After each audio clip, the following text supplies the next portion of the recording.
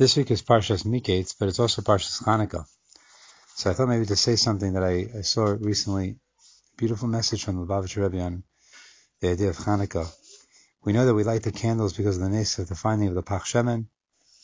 It's such a beautiful thing that we do. We light up these menorahs and we mefarsim the nes that Kosh Baruch Hu did for Klal Yisrael. But we have to ask ourselves, very interesting, the lighting that we do, it doesn't seem to be similar at all to the lighting that we did in the Beis Midrash. This is supposed to commemorate the lighting we did in the Beis Midrash.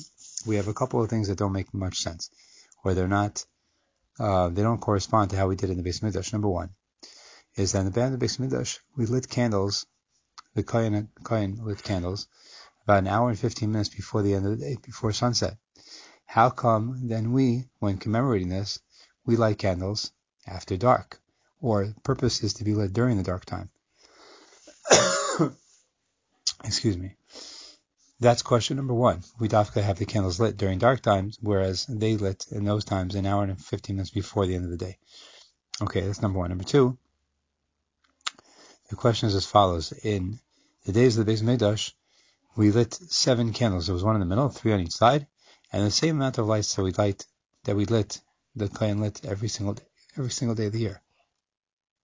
When it comes to Hanukkah, we add an additional light every day, 1, then 2, then 3, and so excuse me, and so on and so on until we reach 8. How come we increase the lights every single day, whereas in the Beis Midrash it was always the same every single day? So he says something very beautiful that's very Chabad oriented, which is a beautiful message, and that is like this: in the time of the Beis Midrash, when everything is glorious and well, we had everything that we needed. The whole world recognized us as being the spiritual world power. We were the address for spirituality. They sent taxes to Shlomo Melech. We really were the center, and everybody knew it. So we could light inside. As the third thing, by the way, I'm sorry, I forgot to mention.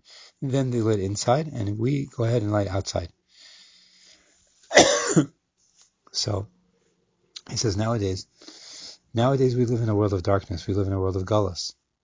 So in this world of galus, we have to take on a different attitude towards our light. It's not enough to have the light and everybody seek us out and say, okay, please let me have part of your light. We have to go out to the darkness, and we have to put our menorahs outside. Dafka when it's dark, and light outside when it's dark, to show the world and to take that darkness and shed it and shoo it away, and to bring light to the darkness. That's what we have to do. That's our job in Gullus, is to bring the light to the world and get rid of the darkness. And that's also why we increase our candles every single day, because it's not enough to say to yourself, oh wow, I've been doing a lot of good things, I do a lot of good things, it's enough with what I do, and I'm good. I did some good things yesterday, today I can take a rest. No. Every single day a Jew has to tell himself, great, I did good stuff yesterday, but today I have to do more.